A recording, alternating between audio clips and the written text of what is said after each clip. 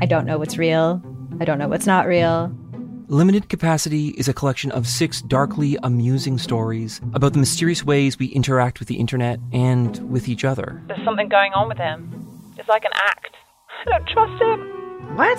You're staring at me like I should say something, but I don't really know what to do here. That's the whole name of the game. Don't talk about how the town isn't real. You understand? Limited Capacity. Available now on CBC Listen or wherever you get your podcasts. This is a CBC podcast.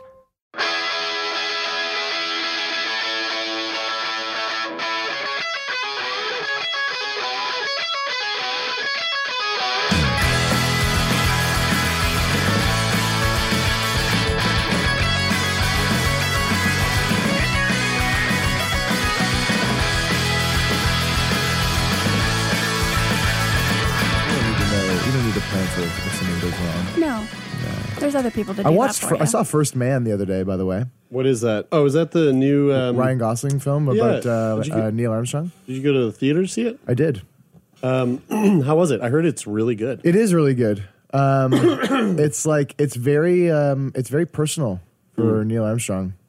It centers a lot around like his. Is there any Ryan Gosling nudity in it? No. I'm not going to go see it. It's like there's a fuck that movie then. Yeah, fuck that. A big theme is his is actually the death of his daughter when she's probably 3, maybe 2 or 3 years old. I didn't know that. She dies of cancer, and how he, just like him as a person, and how much that impacted him, and the journey from I think it was 1961 or 1962 until the time that they actually went to the moon, because the actual process of his whole thing was close to 10 years from the moment where they were we're thinking about going to the moon. Right. And then it was close to 10 years of shit to figure out how to do that, and the training for everybody, and right. How they could film it without anybody knowing that they were in a studio. I mean, there was so many details that they had to get just right. And in the end, they fucked it up with the whole flag and the wind stuff, right? You know, so then everybody I got a question. Did his daughter die from heart failure? No. Oh, well, you know who might have almost died from heart failure? Maybe. I actually don't know. This gal. Okay. Like that segue, guys? We're so smooth. We're here. We're still in Vancouver. We're recording out of that beautiful, by the time you're listening to this, it'll be that beautiful recording studio. Yeah, you know how to conjugate. And we're sitting down with a new guest.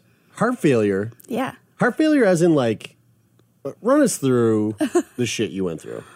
Do you want me to start from the very, very beginning? Well, let's start from the beginning. How old are you? 26. All right. And when did your heart fail? How are you sitting here? How do you go from heart failure to not being dead? I think that's this episode. Yeah, exactly. Let's break it down. So 2015 is when everything just fell, my whole world just fell apart. And this is Callie, by the way, everyone listening. Sorry, I didn't even introduce you. So originally I was born with a congenital heart defect, and I had a hole in my heart, and my circulation's all fucked, and there was nothing I could really do about it. And I had a couple of surgeries. I was a baby, 24 hours after I was born, I had a surgery. I was going to ask. I was going to ask if they knew right away. So they knew when you were born. They're oh shit, she has a heart defect. Did they know before you came out? No. So I was a C-section baby, and what up? And I was born in Mission, and I'm a vagina busting baby. We talked about this the other day. We busted out of vaginas, Taylor and I. Yep. You guys we're the busted out of the C-section. bellies. Yeah. What up? C versus V's. So, immediately after I was born, I started to turn blue. My nails, my lips, oh my God. I just turned blue. And they rushed me to Vancouver here to BC Children's. And from Mission. From Mission. And my mom had to stay in Mission. They wouldn't transport her. They didn't even tell her. As far as I know, they didn't even tell her that I was sick. Whoa. They were just we need to take your baby. You need to just rest. Yeah. Wait, she had to stay in Mission she was in the middle recovery. of a covert operation, and she could not leave the mission. Exactly. Yeah, a little less James Bondy. I think it was because they just split her open and they were like, you just had You need to rest. major surgery. We just removed a little alien human out of you. And anybody out there who's wondering, Mission is a place. It's a place. Yeah, Mission, BC. It's about an hour from here. It's close to Hope, BC. Yeah, Mission's where I'm from originally. Grew up, everything. But yeah. So you turn blue and they're like, lady, relax. We're taking this baby. Exactly. We're taking this little burrito over to Vancouver. Did they know it was your heart right away, or was did they have to run tests and stuff to figure that out? No. So they knew it was my heart. They knew it was my circulation. And I have a scar underneath my arm that goes from right, because it's stretched as you grow, it's from the middle of my spine all the way to underneath my boob. Whoa. And it was huge. It was really gnarly. I actually had to get plastic surgery to fix it because it was so indented, and I had nerve damage, and it was fucked. Whoa. Yeah, isn't that so crazy? I never even thought about how if you had a really big scar as an infant, I mean, she's 24-hour-old infant. And I was Infant of the teeny infants. tiny too. How that's going to how that scar and scar tissue is going to grow with you? That's such It was a wild a thought. deep cut, and it was train tracks. It looked like train tracks. It was pretty gnarly, and they fixed it when I was Crazy. 16, 15. So do we have a name for what you had when you were a baby? Yeah, so it's basically just a congenital heart defect, but the surgeries that I had, bidirectional Glen, Fontan, and I believe that was the only things. Oh, you got little notes? I have notes. You came with fucking notes. I know. You got a PDF there? You want us to throw that up on the screen there? We Yeah, we can do that. hit the slides or what? PowerPoint. But yeah, no, I had a Fontan is the biggest thing. Fontan? Mm-hmm. That does not sound like a surgery. No. Fontan. That sounds like something you'd order at Denny's for breakfast. Yeah. I got a Fontan with extra You want the Grand olives. Slam or the Fontaine? That's right. Then I can taste the fucking Denny's coming up on our Calgary show next week. Oh, dude, I'm not going to that Denny's ever again. Yes, we are. They give us free Denny's. What do That you wasn't mean? even a Denny's, dude. That was just a fucking cafeteria with a Denny's logo on it. Yes, it was. Dude, I remember when you shredded that Denny's in front of the audience at Satan. They were like, dude, but that's our Denny's. It's like, dude, you guys are fucking eating the shittiest Denny's on fucking planet Earth. Not like Denny's is anything special to begin with. What Denny's isn't the shittiest Denny's on the planet Earth? At least you know what you're getting when you go to Denny's. Yeah, though. dude. All right, Yeah. so you got Denny's surgery done, That. and so what were those surgeries? You said that you were born with a hole in your heart. Yeah. How the fuck does that work? I don't even know. That's so I've crazy. read journals on it, medical journals, and I still don't fully comprehend what it is. Sure. Yeah. It's just so out of my spectrum of knowing anything. Right. And it's just That's how I feel about cystic fibrosis. right.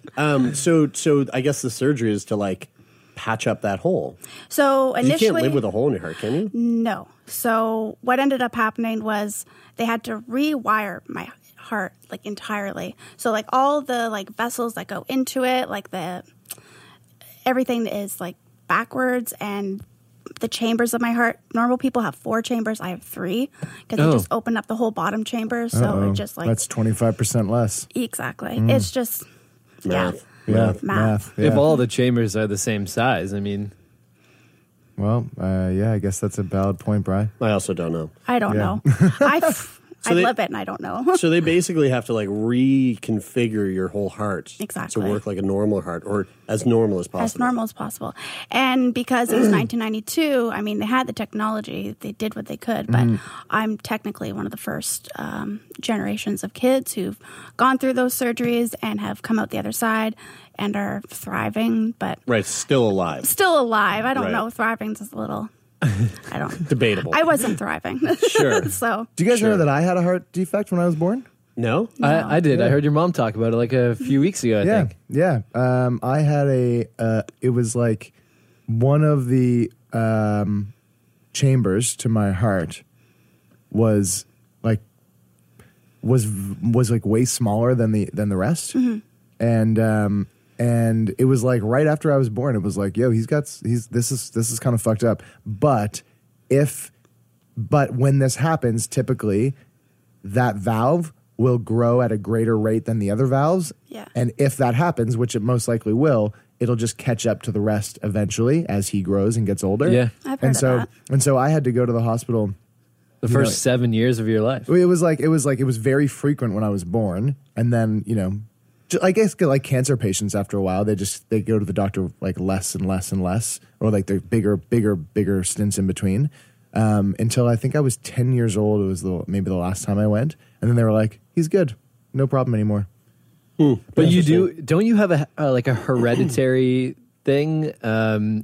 Because I think your mom was saying that like it runs in the family where there's like an irregular heartbeat. Yeah, because your dad's the Grinch, right? Yes, that's right. Yeah, and his heart at one point grew 3 times the size. Yeah, you don't want to pass those genes down to your kids. That just sounds fucking awful. Yeah, well, I mean, I do have an irregular heartbeat, like from time to time, but it happens so infrequently that it's very hard to be like, oh, I'm going to go see the doctor because of this. Thanks a lot, Callie, for coming in. We're just going to switch gears here and talk to Taylor today, so you can actually see yourself out. This is great. Yeah, thanks for the inspiration. Yeah. Okay, so obviously they were successful. I mean, they were successful in that you are still with us today. Yes. But was that something that like you had to sort of overcome and like battle for a lot of your childhood, or was it kind of like we did it, and it worked? Didn't have to really think about it again. No, so everything went well after the first initial surgeries. I had 3 open heart surgeries. So I have a scar right down the middle of my chest. You can see that, As you can see. Yeah. I can't hide it. There's no way. You should, as you shouldn't, though. Oh, no, I don't see it. No. Right. Do you not like that scar? Does that scar make you feel... When I was younger, I was insecure about it, but more so because I didn't want to answer people's questions. Sure. I didn't want to have that conversation. Right. I just wanted to live my life and be as normal as possible. But what about now? Now I'm sort of coming out the other side and I'm embracing it more, and I'm more like, fuck it. Is it whatever. Is it that you don't want to have the conversation because you're just tired of telling people? I'm exhausted. It's not so much like the like any shame or anything that you carry around it, or is that part of it too? When I was younger, I think there was some shame, but now it's more I'm just exhausted, and I'll answer people's questions, but it's always the same questions, and it's always I just don't want sympathy. Is it like if you go on a vacation it's and then exactly that? Yeah, and like when you get back from your vacation, the first person you tell, you're like, oh yeah, here are all the details, here are all the fun things that Yeah. And like second, third time, it gets less and less, and after you told it a number of times, you're like, yeah, it was good, dude. Yeah, it was a good I was trip. away. It was fun. Like traveling's cool. That's it. Exactly. But you know what? Nobody wants to see your pictures. No. No. That's true. Unless they're really, really good. Unless you're a fucking photographer. Exactly. Like I said to Brian, yeah, we had this conversation yesterday. If you go away on a trip and you come back and you want to show me photos, you pick your top fucking 5 photos and you show those to me. And that's what I want to see. Or you drip feed them over Instagram for a number of months, but like, just delay like a week. doing right now. Yeah. Dude, Brian put up a story, Brian put up a story from Hawaii yesterday. Yeah, dude. Yeah, Brian was in Hawaii like a month ago. You know what, though? If you want to follow me on Instagram, I feel like I like the videos and the photos I post. Dude, you can follow no me. one wants to follow you on Instagram. At Brian Stever. That's Brian Stever. I like the photos I post. So. Let's rein it back in. Let's get back to Callie's story. Commercial break's over. So it wasn't like a huge thing, but No. But it started to resurface. Yeah, so as a child, like, I didn't have any issues until I was a teenager, like 17. And it started with palpitations of my heart. And it would happen just like suddenly, and then it would go away just as fast as it came on, and I didn't think anything of it. What does that feel like? It's the thing you have, isn't it? I think so. It's doesn't hurt. Oh, it hurts for me. Oh, palpitation hurts. Okay. Because it turned into AFib, or atrial fibrillation. And it's just like, when I have it, it's really violent. And it's just like your heart is pumping really, really, really fast. And then the bottom half of your heart beats like just one giant big pump. And then to catch up, and you just like feel it in your chest, and you like get short of breath, and it like takes your breath away, and you like can feel like you're going to pass out. That sounds awful. Yeah. And I would have that often enough that I was actually like passing out. Oh, wow. Oh, Yeah. Jesus. Okay. In the ER constantly, because we had no idea what was going on. there was a New Year's party I was at one time and with like family friends, and I passed out after walking into the front door. Like stepping into the house, and I just like passed out right there. My stepdad caught me before I hit my head, and that's good. They called the ambulance and took me in. And so this stuff is starting to happen now when you're a teen? Yeah, I was like 17, 18 when it started to happen, and it just progressed from there. I started to swell up, like my legs and my tummy would swell up, like with fluid, like water retention, and yeah. So it was gnarly. Do you know why? I know now why, but at the time I had no clue. Like I didn't even put like, oh, this is my heart, and this is like a direct correlation to that. What is the correlation? Like what's the reason? Circulation. Okay. And heart function. So poor circulation can cause water retention? It can have a factor into it. Interesting. Yeah. So it wasn't like pooling. It wasn't like edema where you get pooling blood. Well, no, it was never blood. It was always just fluid. But it was edema, technically. So edema doesn't necessarily have to be blood, I guess? No. It can be like fluid. It can be fluid buildup of whatever sort? Yeah. Interesting. So I would gain like 20, 25 pounds sometimes. Whoa. And I'm like... Like really quickly? Really quickly, like within days. Are you like freaking out at this point? Being like, what the fuck is going on to me? Like I need to go see a doctor? Yeah. And I was like, I have just a few blocks from here. I went to St. Paul's, and I have a team there, and they're great, but they've never seen a case like that. So they were just kind of like, well, we'll try this, and then we'll try this, and we'll put you on these medications, and maybe this will help. And none of it ever helped. It would give me relief for maybe a couple months, with the palpitations or something, and then something else would come up. And then I had no energy. I was extremely fatigued. I was anemic. I had the edema. Like, it was just constant. Anemic, is that bleeding, like, without... low iron. Anemic is iron. Iron, okay. Low iron, yeah. What's hemophiliac? Hemophiliac, yeah. Okay. No, I don't have that, thankfully. Okay. I don't need another thing. And then edema is... The pooling of, well, not just blood, Right? but fluid. It's fluid, yeah. What happens when you're anemic? Like, Now, what's a anemia? How about an amoeba? What happens when you're anemic? Like when you have an iron deficiency? What are the symptoms of that? I think tired. Fatigue is one of the things. Your skin will be kind of like a grayish hue. Yeah. You can get if it's bad enough, you can get jaundice of the eyes. Like yellow eye? Mm-hmm. And like Crazy. underneath, like I have bags under my eyes right now, but it would be like even more severe, and it was just Right. it was just ugly. Yeah, that's And like women get it way more than men do. Like we're naturally just anemic, and Like you're just prone to having less iron? periods and all that kind of stuff. Right. Yeah. And, that old chestnut. that old thing. But mine was extreme, and I took different types of medications for it and iron supplements, and I switched my diet around 100 times, and it never did anything. Okay, wait. So I don't know if I missed this or not, but like at this point, do they know that this like there's a heart problem?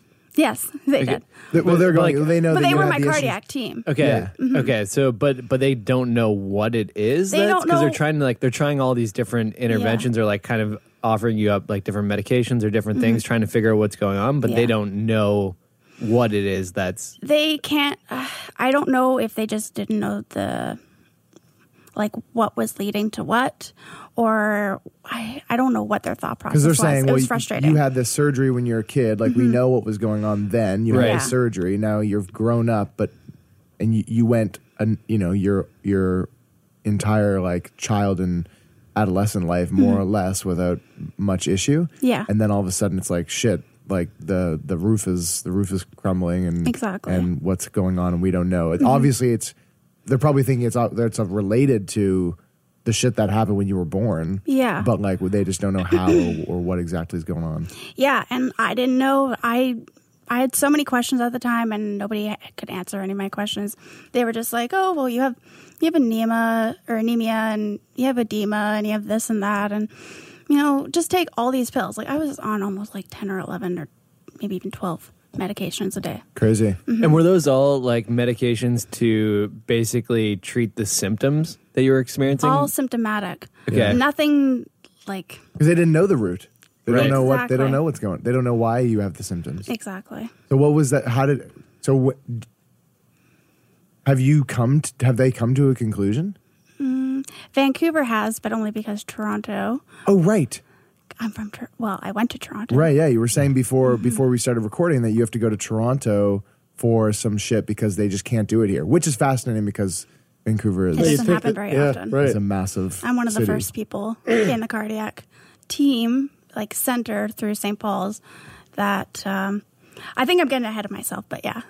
Well, that's okay. Well, yeah. Well, what's going on? Why do you have to go to Toronto, and how are you the first? So in 2015 is when my whole life fell apart. I was already having all those symptoms, and I thought I just accepted it. And I was like, well, I'm gonna be sick forever. Like, whatever, just live my life. Like, there's nothing I can do about it. And then in 2015, I got my first full-time job. I moved out of my parents. I was living on my own. I bought my first car. Everything was going good. And I lost all of it within 6 months because I still was working, but my symptoms were completely unmanageable.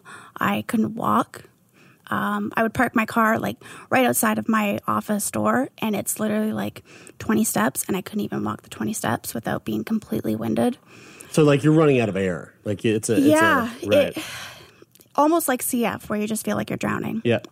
Mm-hmm. What was the conversation again? Because when we come in travel somewhere and we were batch record a bunch of episodes, I start to get things start to cross and I start to the lines blur.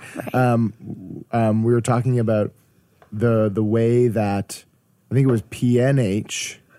Because there's a lot of P's, a lot of P acronyms. All the recordings that we've done over the last few days of almost all of them have been a 3-letter acronym. I have another one to add. And they start with P. I have another one to add. That starts with P? PLE. Oh my God, fuck. Dude, everything. There's only been one person. I wasn't planning on that, only but yeah. one person that we've recorded with since we've been here that didn't have a 3-letter P acronym.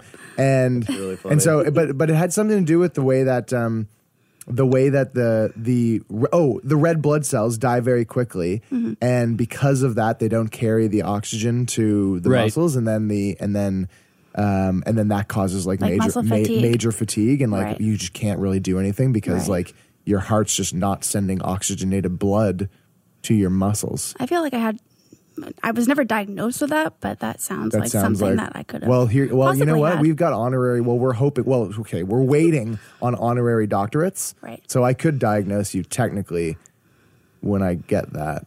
Perfect. I can't wait. Okay, wait. So this happens over 6 months. It just gets totally out of control. Right. But how fast did that come on? Was it a gradual buildup over that 6 months, or all of a sudden, those last couple of weeks, it just got fucking crazy? Well, I would go in for regular just checkup appointments because usually I would go every 6 months or so, and then that turned into 3 months. That turned into 1 month, and then I would go in and just have just regular checkup appointments, like ECGs, blood work, that kind of thing. And they were like, well, your blood work came back and it's not very good and you're really low in iron and this and that, so we're going to admit you. And I'm like, it's a Tuesday. I have to be at work tomorrow for 6:30. And they're like, well, there's nothing we can do about that. You're locked here. And I'd be locked in for 2 weeks. So, and it was happening all the time. 2 times a month I would be locked in the hospital. Are you freaking out because you just got this full-time job that you're life enjoying and that things from underneath you. And I'm I'm fiercely independent. I do everything on my own. I don't ask people for help ever. And now I'm completely helpless. What's that conversation with your work like? They were so kind and forgiving and helpful. But they never made me feel like shit about it. I would call in sobbing and be like, I can't go into work. Then they locked me in completely incoherent. Yeah, right. And I'm already hooked up to IVs and shit. And they're like, well, don't worry. We'll get it covered. Don't even worry about it. I'm like, I don't know how long I'm going to be in here. I have no timeline. And they're like, that's okay. We'll make it work. You just keep in touch. Oh, that's great. Yeah. Well, that's good. Mm-hmm. So what the fuck was it? It was just everything that I've already listed. Just I think the biggest thing... Just on top of themselves. Exactly. So the edema was the worst thing because I just... it got to the point where, I couldn't walk. My legs felt like they were, locked in cement. They were so heavy. That's so fucked. Is it was that fucked. like you've been trying to basically treat these symptoms, manage these symptoms for so long, and now like maybe the same dosage of stuff that you're taking just isn't as effective anymore, and it's kind of like it's getting worse and worse to this point where like because you're not actually treating the problem, then the symptoms are just getting out of control. Exactly. Okay, so then what happens after that 6 months? Then they referred me to the transplant team. And they're like, yeah, if we think that your heart's in heart failure. And at this point, they had already tested me for, because they didn't want to put me on the transplant list. They were really hesitant because I was so young. I was 23 at the time. And they're like, heart transplant at 23. Yeah. That's pretty hardcore. That's really hardcore, yeah. And I was like, they tested me for like cancer. They tested me for blood disorders, immune deficiencies, or autoimmune diseases, all that kind of stuff. Everything came back negative. There was nothing wrong with anything else in my body other than my liver and my heart. So basically, your heart just sucks. The muscle of it is completely fine and always has been fine, but it's the function of it. So the way that it was pumping and the way that the circulation was, if that makes sense. Like the design is a little bit Yeah, I guess different. so. Like it's low on batteries, It's just exactly.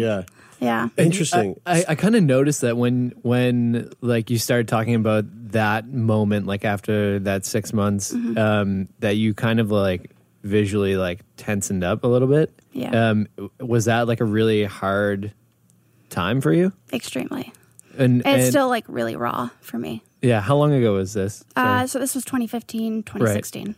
Okay. And then what happened? What happened after that?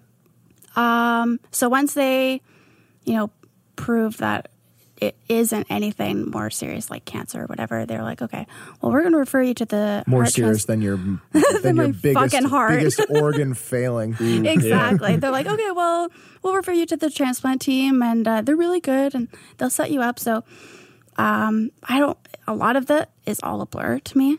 I just was like in like survival mode and blinders on and just like do what I had to do. So was that conversation like you're going to need to have a transplant, or like we're going to explore this option, or they 100% knew that I needed a transplant, and so I did all the tests. It's a very long and stressful testing process to get on the list. There's lots of blood work that you have to do. There's a lot of like CT scans, MRIs.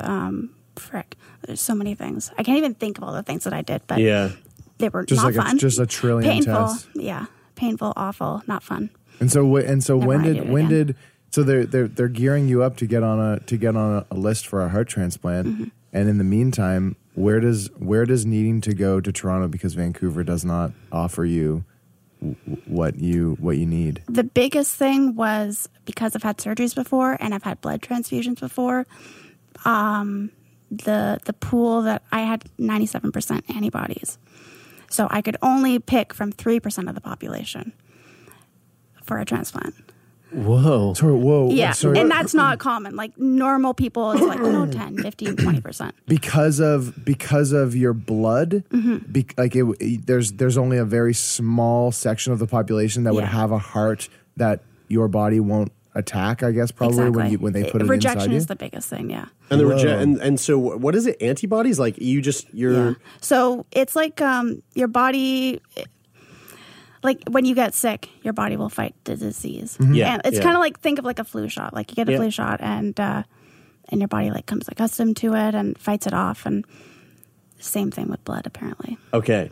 And because of the procedures and stuff that you had in the past, your body is more prone to like fighting that shit off. Exactly. It's very strong. It's very resilient. Right. Interesting. So if you put that's super interesting that it's stronger. If you put like any, quote unquote, any old heart in there, then your body's going to be like, nope, we're gonna attack this. Exactly. It's going to reject, and then you're going to die.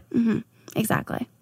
So where did this scar come from then? The sternum scar. This one was from I was 2 years old and 3 years old.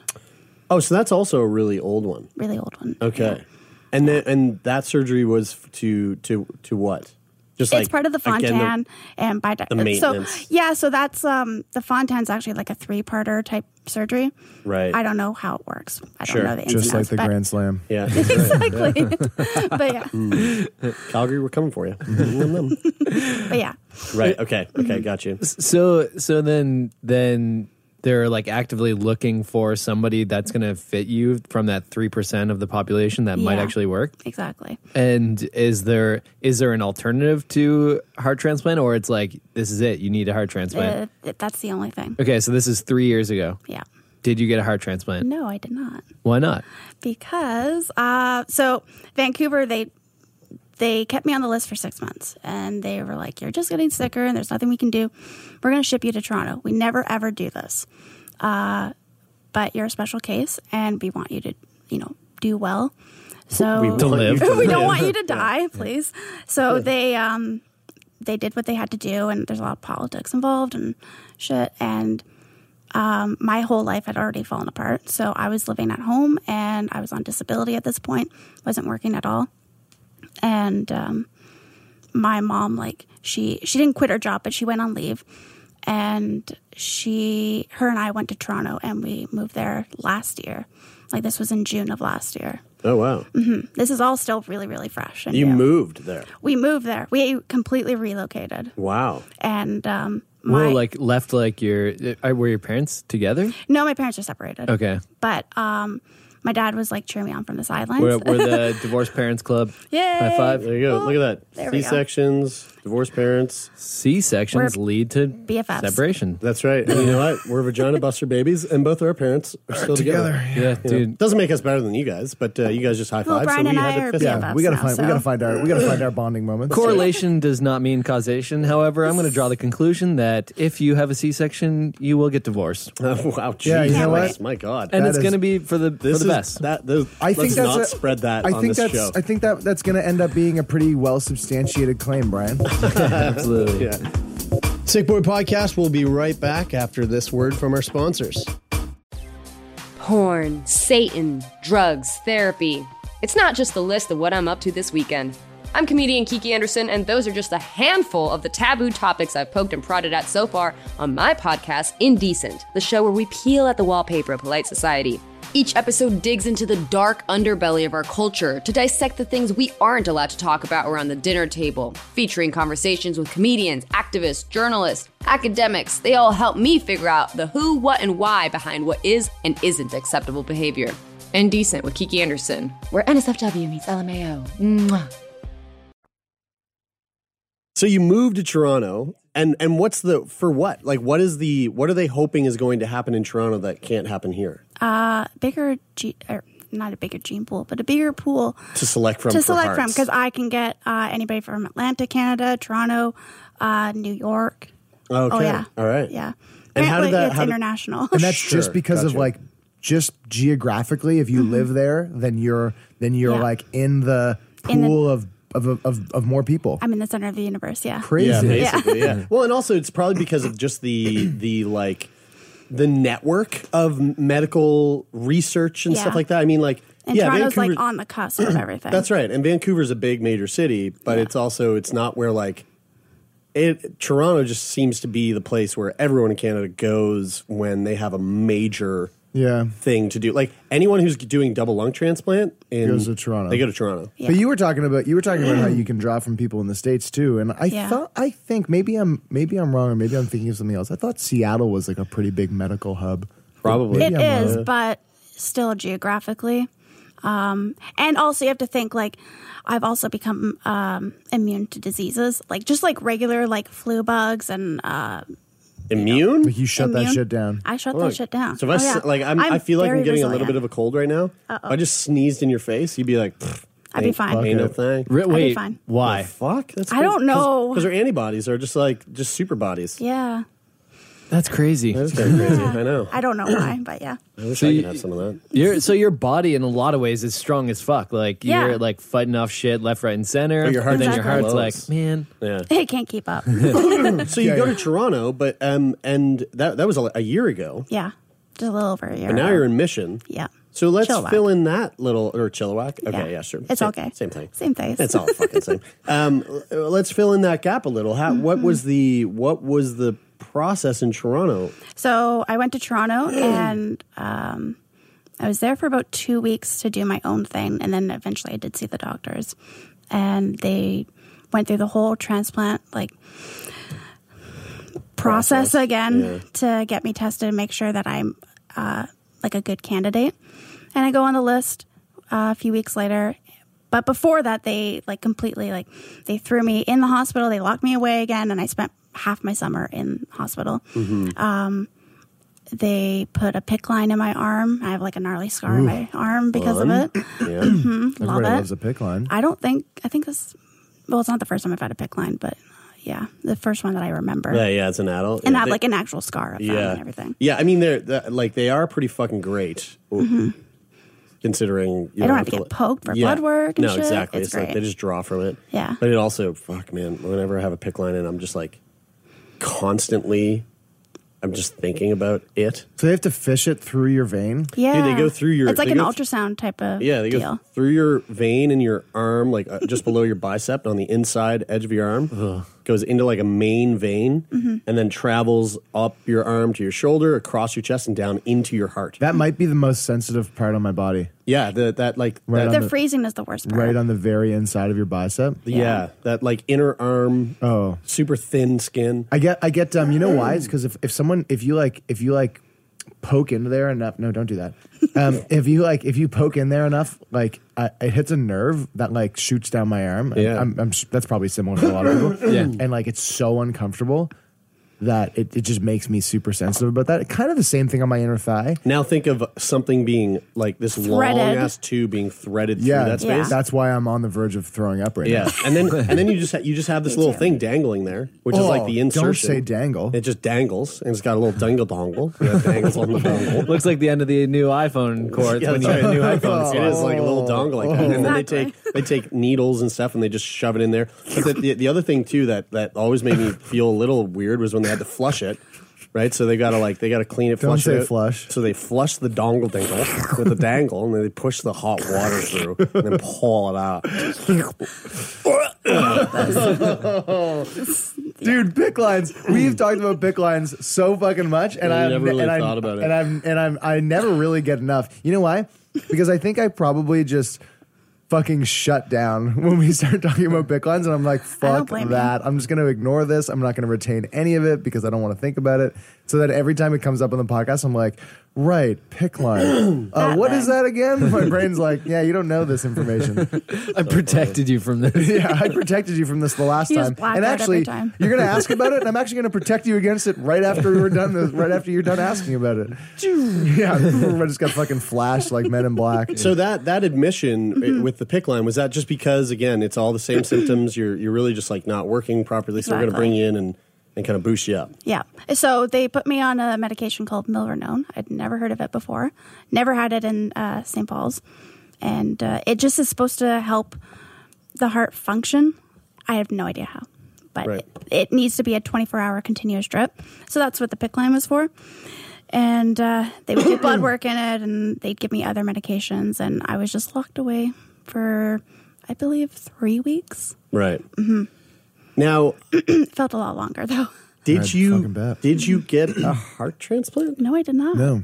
Okay, so I know that's the theme of it, but it's not. Are you still waiting? Are you going? No, I'm off both Vancouver and Toronto's transplant list. Why? Whoa, this is taking a turn, ladies and gentlemen. Is that a positive? Is that because you don't need it and that's a good thing, or? Yeah. It's good because they don't like to do transplants when people are younger, like in their early 20s or even younger, because the transplants are only supposed to last about 25 years until you need another one.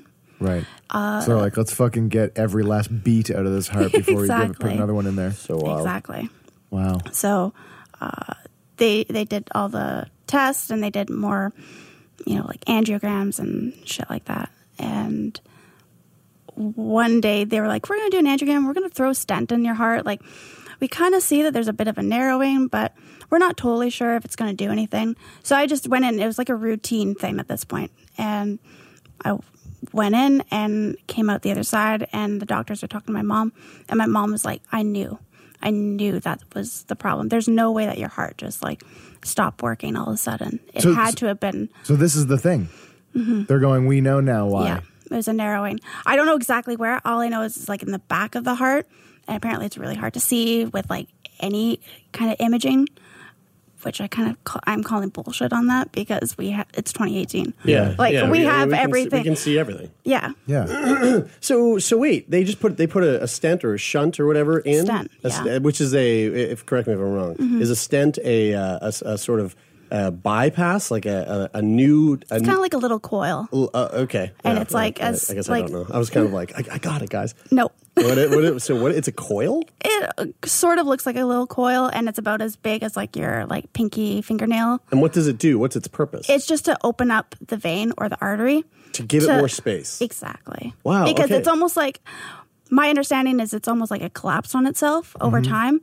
Don't know why. Because the coil would widen it, but still the volume of space in between a coil is free. It's not like making a new like pathway. It's just expanding widening. it. It's just widening, and the coil would allow for blood to move past it freely versus like opening it up with like with something else. Like there's open space in a coil. Exactly. Yeah, I'm a honorary doctorate. So. You're a cardiologist. Yeah. So interesting. So like, you're on your application, like heart failure was one of the things that you wrote down. Mm-hmm. Was everything leading up to this point, everything that you kind of gone through, is that what's considered heart failure?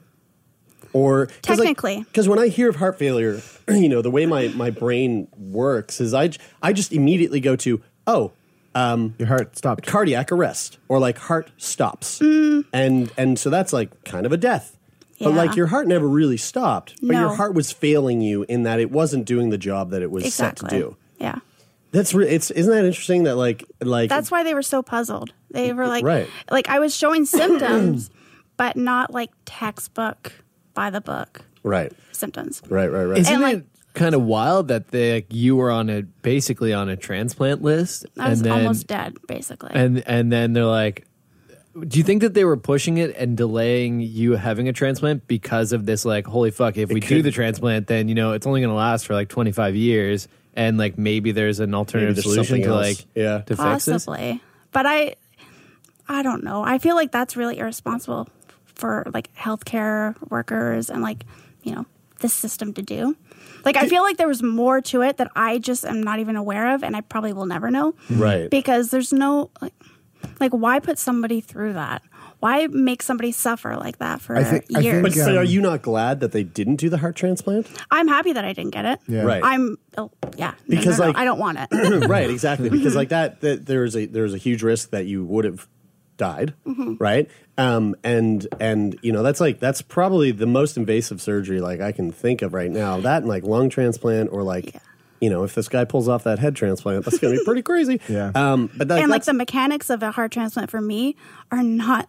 It's all different. That's right. Yeah. Because I have all the different like plumbing and like you've already gone through all that. Yeah. So they would have to take my heart out and then reattach the new one exactly the way that the other one was plumbed. Right. Crazy. Like you're kind of saying there, correct me if I'm wrong, but you're kind of saying like you wish that they probably could have told you more. I wish I had way more information, right. but I only found that out in hindsight. Which is interesting because I was always the way. I was at a conference last week and I was speaking to the deputy minister of health and wellness for Nova Scotia. Mm-hmm. And I made a comment to her that, like, one of the things that we hear from a lot of people we talk to through our podcast is that they wish that like the doctors could give them more time and explain things more thoroughly. And I was saying to her, like, I understand that doctors are very busy. Like they have so much stuff that they have to do that sometimes they don't have the time in the day to like explain all of the things in detail to you. And she was like, and I thought she was going to like support the healthcare system more so in that way, but she actually challenged them. She was like, you know what? I hear what you're saying, but I also think that what we really need is a more collaborative approach to healthcare where, nurses and nurse practitioners and doctors are part of an entire system that if the actual GP or the specialist doesn't, I guess more so the specialist doesn't have time to explain things, that maybe somebody with a little bit more time could actually break those things down for you and explain it more thoroughly. Mm-hmm. But at the same time, that's money. How many people are in this system that they're trying to take care of at the same time, right? Yeah. Mm-hmm. Well, I heard a podcast. It's actually a CBC podcast. And actually, we're not allowed to talk about the CBC. They don't support us. They don't support us at all, and we actually well, they're unnamed. That's an unknown podcast. I'm just joking. They put a wonderful documentary of us out. They support us. They support us big time.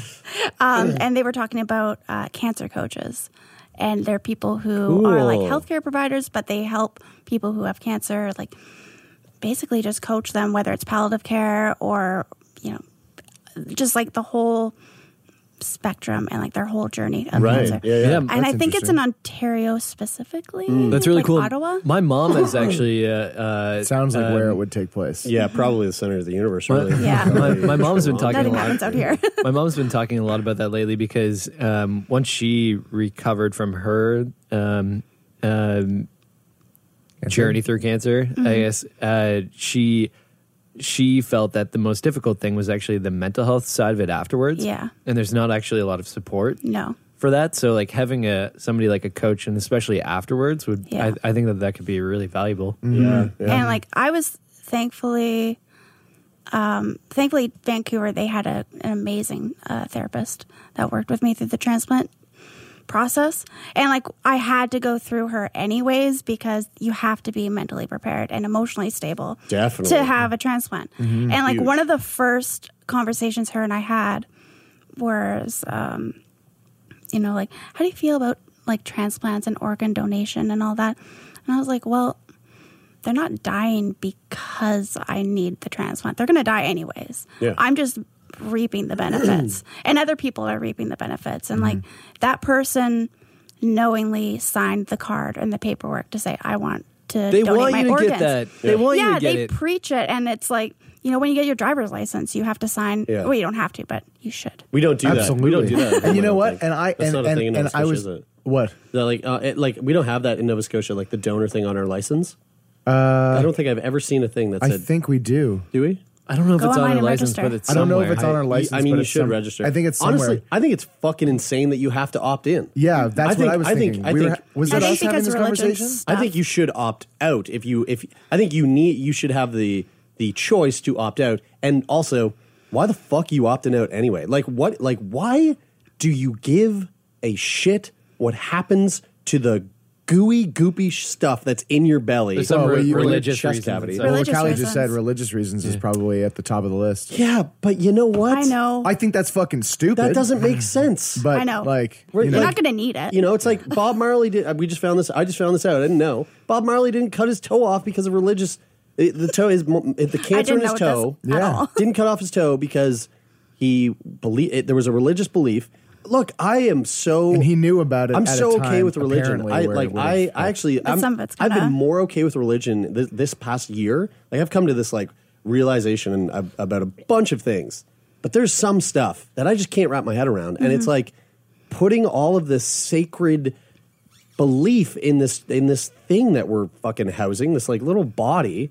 That's not it's not us. This isn't. That's not us. Well, especially a weird thing around. And again, just not to. But that religion, too heated there, yeah. Sorry. But that many religions, and that the basis of many religions is around helping the world in which you live. Yeah, exactly. Where organ donation is probably the biggest form of that you could partake in. It's the biggest gift. And use the stuff that I no longer can use. And I should say that so that you can continue. I don't know exactly what religions or what part of a religion might say that shouldn't be done. And I'm not saying any religion in particular. Maybe if we did here, we'd be like, oh yeah, that kind of makes sense. Yeah, definitely don't give your organs. So like anybody, I still wouldn't agree. Anybody who's listening out there, listening out there, I feel like that's like, hey, that's not a part of my religion. Then fucking fantastic. I don't know whose religion does say that, but and anybody who's listening that is part of your religion, and you're listening to this. We're sorry we offended you. Well, no, I'm not going to say I'm sorry I offended you, but I will say shoot us a message and tell us like where you're coming from there. Yeah, because it really is something that I find so hard to wrap my head around. like my heart. The idea of someone else taking my heart does not make me feel any way other than grateful. How about we also expand that outside religion and say, if you aren't down for organ donation in general, why? Yeah. Like what is that? Like tell us why. Send us messages, whatever, Instagram, Facebook, email. Let us know. I want to know. Just the one last thing I want to add to the religion thing is that like what David McGinley is a guy who like really his spiritual and religious beliefs like really it's something that I'd be interested in adopting, because he comes from a specific religion, yet at the same time his message is he's really preaching about is love. And like ultimately love should be the thing that trumps everything. So if you're going back and looking at rules that were written 2,000 years ago, I think you need to be able to make an educated decision. Specific religion. Well, I'm generalizing for sure, but I just think that again, and so is he. Could be like 5,000. That's where he's specifically coming from though too, and his message was quite clear during our conversation that what it's really the most important thing is love. And when I think of, the reason why I'm bringing this up is because when I think of organ donation is like you have the ability to like lovingly support another human being by donating your organs and you allowing don't have them die to do that either. Yeah. There's living. Donating kidneys. There's some stuff, yeah, for sure. And I just think that it's an invaluable thing, and I think it is quite literally a gift that we all have the ability to give once we're no longer here. And even if you don't, for whatever reason, you don't accept organ donation, you should still do blood donation. You should help with that. I think you could do plasma donation too. I've donated blood once. I should donate blood. I'm not allowed to. More often. I don't know if I'd be allowed. I don't know.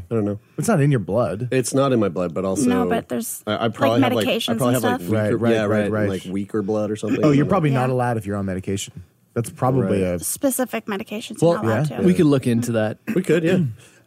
So Callie, today then, like, are you just living this brand new normal that you've never really known? In a way, yes. Okay. Yeah, that's almost like a direct quote from my from my application, but yes. Interesting. So I flew back home in February of this year, and I went right back to work. Like the Monday after I flew back in, I was back at work. Same job? Same job. Nice. Yeah, Sweet. They were very happy to see me. So I went back to work, and a couple months later, I got a personal trainer, and I'm working out all the time, and I've never been able to do that.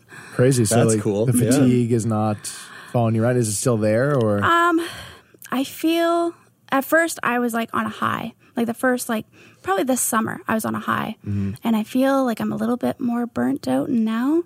Like I feel more fatigued, and I don't know, I'm like cautiously optimistic that it's just like, oh, I need to chill out and like take more rest days for myself mentally and everything.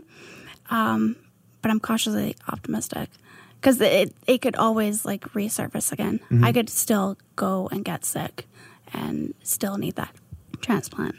So, Interesting. It's very up in the air. Right. But I mean, day to day, you're doing pretty good. Day to day, I'm doing really well. Yeah. Was there any side effects to the insertion of the stent? Well, because of the stent, all of my symptoms went away. Like, oh, cool. Okay, so not that's instantly. a great symptom. It took about three weeks for my body to adjust, and the edema is almost completely gone. My circulation is back, but a lot of that is also due to the things that, like diet. My diet was never horrible to begin with, but I was put on a liquid restriction from Vancouver. And they're like, yeah, so you drink too much water in a day, and that's why you're filling up with fluid. So drink like 1.5 liters a day. I'm like, that's not very much. That's not healthy for anybody. Yeah. But okay. And I didn't know at the time. I just went with it. And then it wasn't until I saw my trainer, and he was like, what are you doing? Like, drink more water. And I'm like, but I'm not allowed to. And he's like, yeah, you are. Yeah, like you are as of now. As of now. There are people that don't drink water. I know, it's gross. I'm drinking water right now because you just said I'm drinking water. I'm like, dude, me too. Water. You know, actually, in CF, there's like we have a built-in aversion to drinking water. Oh, really? Like, yeah. Like you're because you're salty. You're like psychologically like, ooh, water. I don't think it's a psychological thing. I think it's more of like a body thing. Like how cats don't want to go near water. Sort of. Yeah, I think that's more probably on the psychological. It's like it's the way my body works. It's like I don't get the signals that go, you're thirsty, you need to drink. Like that's more rare for me. And so, like drink anything, you mean? Well, yeah. Like I mean, you like get it with water. beer though a lot. Like you're usually I like just love the taste of beer and drink beer, but like Yeah, I don't get the signal for. I don't get that like thirst signal, stouts, which I think has something to do with like there's the link between the CF people can't get cholera, and I'll do some research on that, but it's some people just don't see there was a time where I didn't drink water outside of like exercising. Like when I was playing hockey, I would drink water. Yeah. When I was practicing, when I was working out, I'd drink water. But outside of that, like wake up in the morning, don't drink water. Like at school, don't drink water. When a day comes by where I go, it's like 5 p.m. and I go, fuck, I haven't had any water. Oh my god, today. it's such a mind. I just sit down. I just sit my ass I'm down an and just idiot. chug some dude, water. I drink a lot of water in the run of the day. It just always has coffee in it. Yeah. Yeah, that's not water. That's not water. Yeah, It does count. That's not Yeah, it water. does. Anybody out there listening that's like, holy shit, I'm that person that doesn't drink water. Drink water. Drink some water. A big, and a Change your life. A Like, it will suggestion. change your life. And a suggestion because it's a habit that you have to form. Yeah.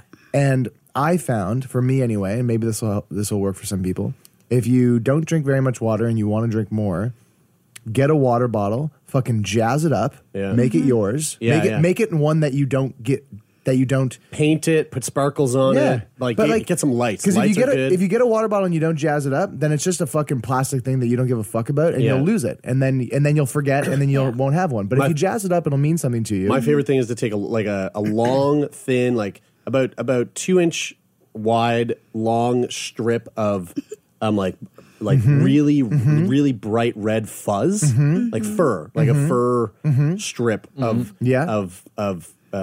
fabric, right? And then wrap that from the bottom all the way going up, all the way going up. So it looks like it's kind of like a dragon just wrapped around the bottle. And it feels good in your hands, feels good on your face when you rub your face with it. Yeah. It makes people feel a little bit weird. They don't want to touch your bottle. You'll never get it stolen. Do you kind of put it like, do you put a strip right on the inside of the mouth of the bottle? Yeah. So it just captures all that water. It's basically a filter thing. Yeah. So it's like it's a homemade filter. It works really well. Yeah, it catches all the bacteria, but you don't change it. But you don't change it. No, don't ever wash it. Actually, here's the thing. Wash your fucking water bottles, people. Dude, yeah. If you do not realize, if you have a reusable water bottle, which you should, we all should. Absolutely. There's a big problem with plastic these days.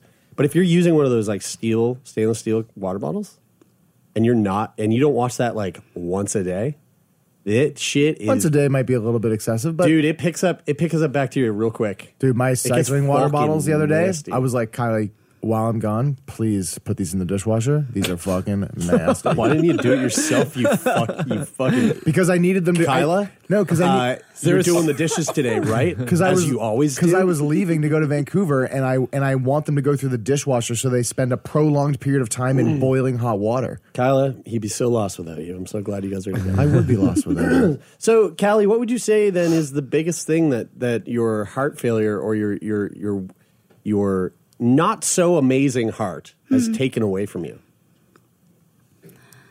I've been trying to think of like how to answer that for a couple days, and I have no idea. Like there's like, I guess just I lost my independence for about 2.5, 3 years.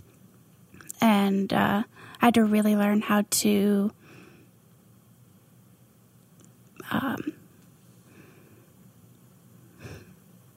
had to learn how to ask for help. I had to learn to let people in, like emotionally. Like I'm a lot more open to people in every sense of the way.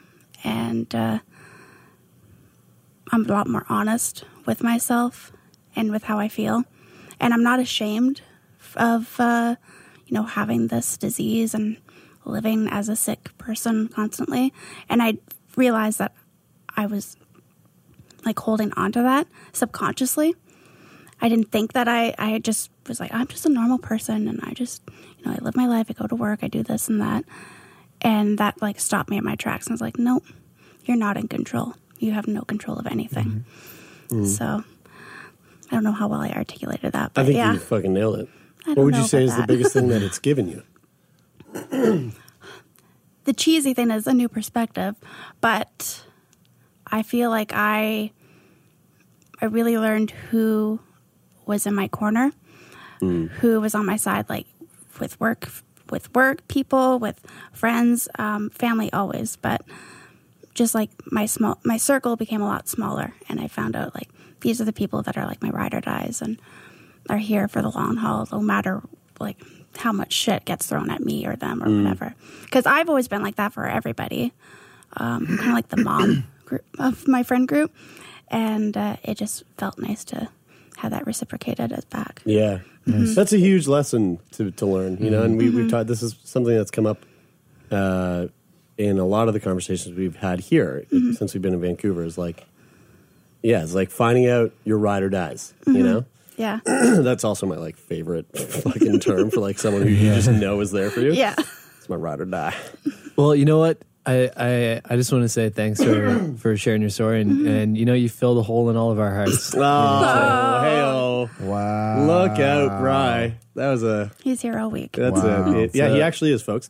Well, Callie, thank you. Thank you for taking the time to come in and share thanks that. for having me. Yeah. This was fun. Yeah, it was fun. Yeah. It was a lot of fun. This was great. And thank you all so much for tuning in. We hope you enjoyed it. We'll be back next week, as we always are, with a new episode. And in the meantime, head on over to Apple Podcasts, leave a rating, a review, and hit the subscribe button, because it's important. And we say it. I say it every week. I know this is the part where like people probably just shut off already. But if you're still listening, we say it every week because it actually makes a difference, and it literally takes 2 seconds. Like, just log on, leave the review, hit subscribe. Yeah, and if you want to sign up for organ donation, and do that too. Absolutely. Yeah. And if you want to support us financially, you can go to patreon.com/sickboy. That would be super helpful. I'm gonna put down the shtick where I talk about how I love people more that do the thing. I think that's good. I'm just gonna put it away. And well, it's not really a stick though. So yeah. Right. I'm just going to put it away. And if you want to donate to us, that'd be super helpful. It would be. Thank you so much, Taylor. That was really, I like the way that you put that. Yeah. And if you want to follow. Hey, don't you fucking start. You shut your mouth. I see you open your mouth. You shut that mouth. You shut your mouth. You shut your mouth. We love all of you, even if you don't give to Patreon. And anyway, so if you want shut it. Patreon.com. Get in there. Shut up. So if you want to follow me on Instagram, you can go to fuck's sakes. at Brian Stever and at that's Taylor McGilvery. I'm not even gonna say mine. At Callie.B. At Jeremy _69 Saunders _Sebastian. Dude, I'm starting that Instagram right now. So after you follow at Brian Stever, you can follow at Sick Boy Podcast. We're always doing some funny stuff there on the social medias. Yeah. And big thanks to Donovan the Meerkat Morgan for the amazing sound design on this show. We love you, dude. Yeah, we do. We do love you, Don. Oh, Van. I was like, I've never called him Don before. Me neither have I. It felt weird. I had to finish it. That is it for this week. I'm Brian. I'm Taylor. I'm Jeremy. I'm Callie. And this is Sick Boy.